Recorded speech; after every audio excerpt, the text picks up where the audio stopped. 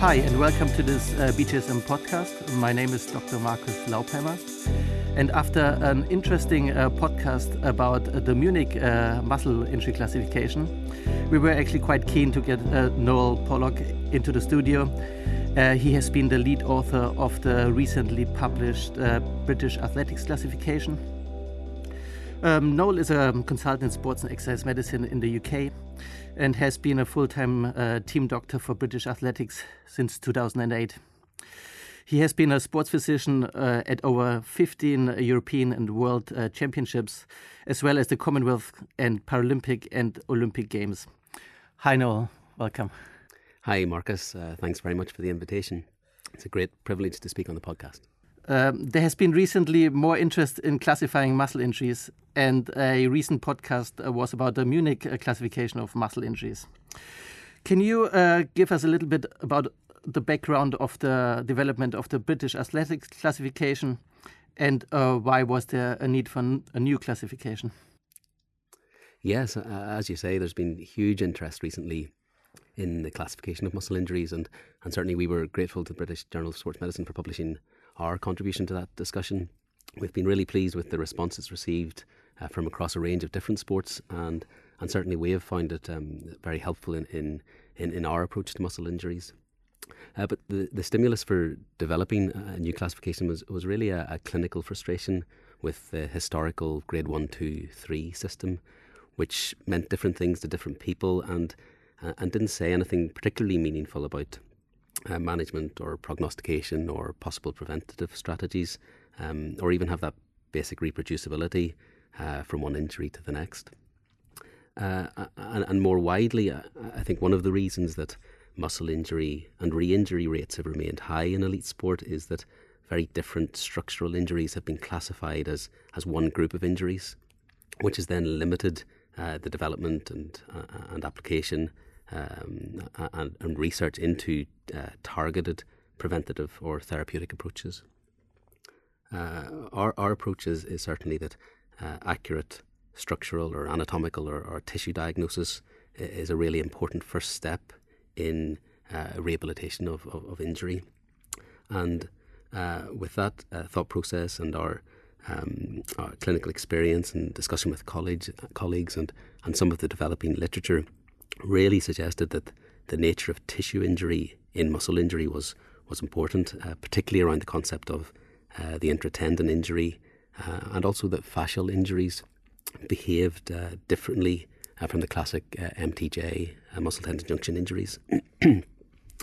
So that was stimulating interest in how we could categorise or classify muscle injuries differently. And in and amongst that discussion, the Munich consensus was published, and for us, and I felt there was still some limitations that to that classification, which didn't particularly address those issues that we had with categorisation of muscle injuries, and it wasn't really what we were looking for to use practically in a classification. So that the publication of Munich was really a particular catalyst for us to formally structure and write up and submit our system for discussion and peer review.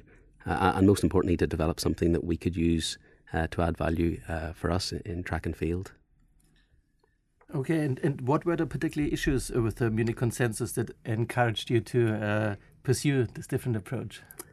I think there were some interesting things in Munich for sure. You know, obviously it's written by an experienced group of really great sports doctors.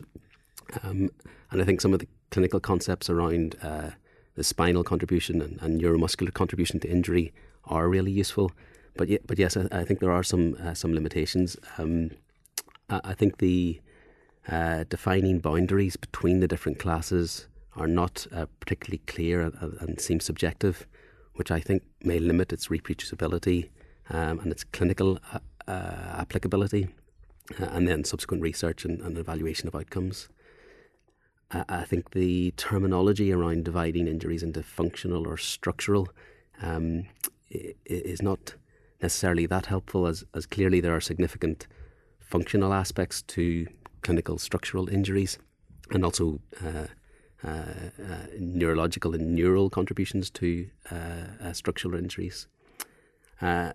the structural classification also doesn't take into account some of the recent evidence on the importance of recognizing the tendon injury within the muscle.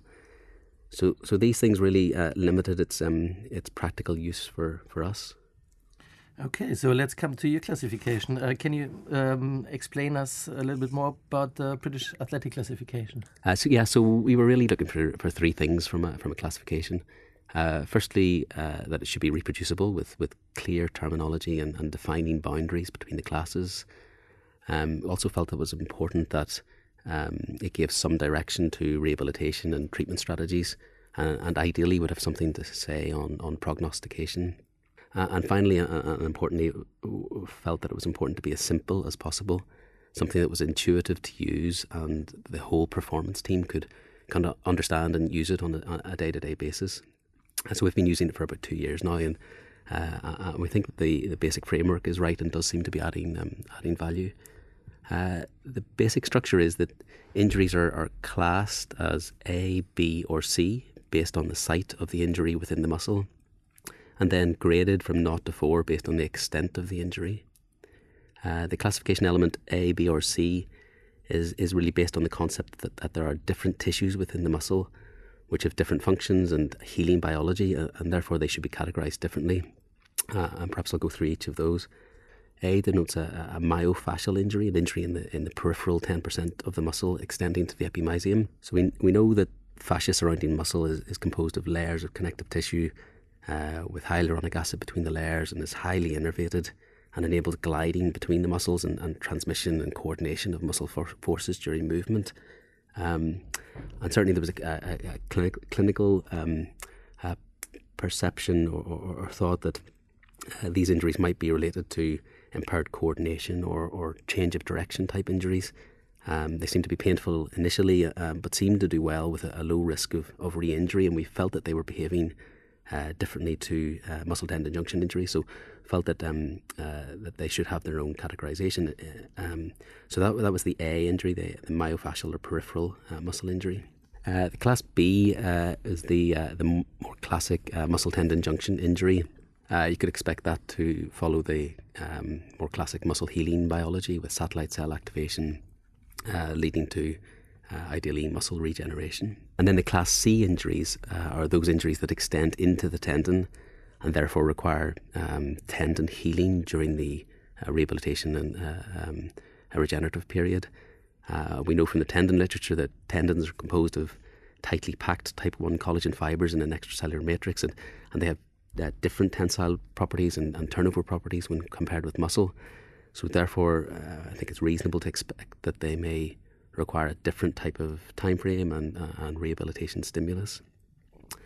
So in addition to providing class A, B or C based on myofascial, MTJ or intratendon components, we then grade the injury 1 to 4 based on the extent of the injury, where 4 is a complete tear.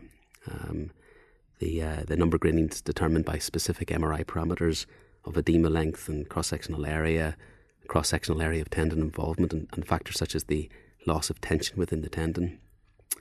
So, for example, a 2C injury would extend into 50% of the cross-sectional area of the tendon, whereas a 3C would be greater than 50% of the tendon, and usually associated with loss of tension within the tendon.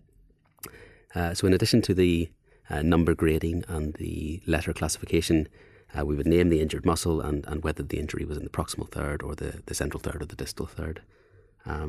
We also include and define grade 0 injuries as a focal presentation of pain at a specific point within the muscle, but with a negative or normal MRI scan. Thanks. And you published in 2015 a follow-up paper which looked more about the clinical application of your classification, which was quite interesting. Could you explain us a little bit about this? Sure, yeah. We actually published a couple of papers this year as follow-ups. The first was a radiological validity paper demonstrating excellent inter- and intra-rater reliability between two radiologists who weren't involved in the original paper. But yes, the second one then was a clinical paper published in the British Journal of Sports Medicine, and that looked retrospectively at 4 years of records on hamstring injuries in British athletics. We independently reviewed the scan to provide a new British Athletics classification and also the electronic medical record to determine time to return to full training and re-injury rate, which we defined as an injury during rehabilitation or within 3 months of return to full training. And the most important or interesting finding was a substantially higher re-injury rate for injuries that included or extended into the tendon in any way. We had 15 injuries that were either 2C or 3C in the new classification. And the re-injury rate amongst that group was around 60%. And that was in comparison to a re-injury rate in 17 muscle tendon junction 2B tears of only 6%. And this is consistent with clinical experience and published work from other sports, demonstrating the importance and the significance of the intertendon injury, and was summarised nicely in a recent publication by Peter Bruckner and David Connell in the BJSM, looking at hamstring and rec fem intratendon injuries. We also demonstrated excellent prognosis for grade naught injuries, consistent with the literature on grade naught injuries, and that extensive injuries took longer than small or moderate injuries to return to full training. We didn't show any difference in re-injury or return to training in the myofascial group versus the muscle tendon junction group, although the return to full training in both was relatively short, and a future area of work is certainly to see whether they behave differently clinically or have a different mechanism of injury to warrant that separate classification in a larger cohort. Yeah, thank you. So there has been a lot of debate about the use of MRI scanning in hamstring injuries, and we've also been reading recently that MRI scans might not be of any use predicting the return to play. Now your classification is obviously quite based on the MRI. Would you discuss this with us a little bit? Yeah, that's a great point. I mean, the general point that I'd make, I guess, is that as we've discussed, the detection of the intratendon injury seems to be of great importance and should change clinical management. And without doubt, high-quality MRI is the best imaging modality to pick that up. And therefore, I think that MRI is strongly indicated in an elite sport environment, for that reason at least, to pick up the intratendon injury, although there are other considerations as to why you might MRI. I mean, I guess if you're not going to push the rehabilitation, or there's another modality by which we can reliably detect and consistently detect intratendon injury without doing an MRI scan, then you could make an argument not to do so at this stage. I think it is important that future MRI studies do look at tendon involvement, and that hasn't always been the case with some of the recent publications that have questioned the use of MRI. I mean, I would certainly agree that clearly MRI is not the sole answer to prognostication or rehabilitation direction. It just provides good information on the tissue structure and a good starting point to feed into clinical reasoning and the overall structure of the rehabilitation. Yeah, I think it's a great discussion going on in muscle injuries itself and their classification, and maybe this also future direction of research to use those classifications more into treatment. And I think we've discussed this, but how do you think the British Athletic Classification could develop in future to guide this process? So we're collecting information prospectively, so we can look at the mechanism of injury and clinical markers that are associated with the different classes, as well as collecting prospective information on return to play and re-injury rates.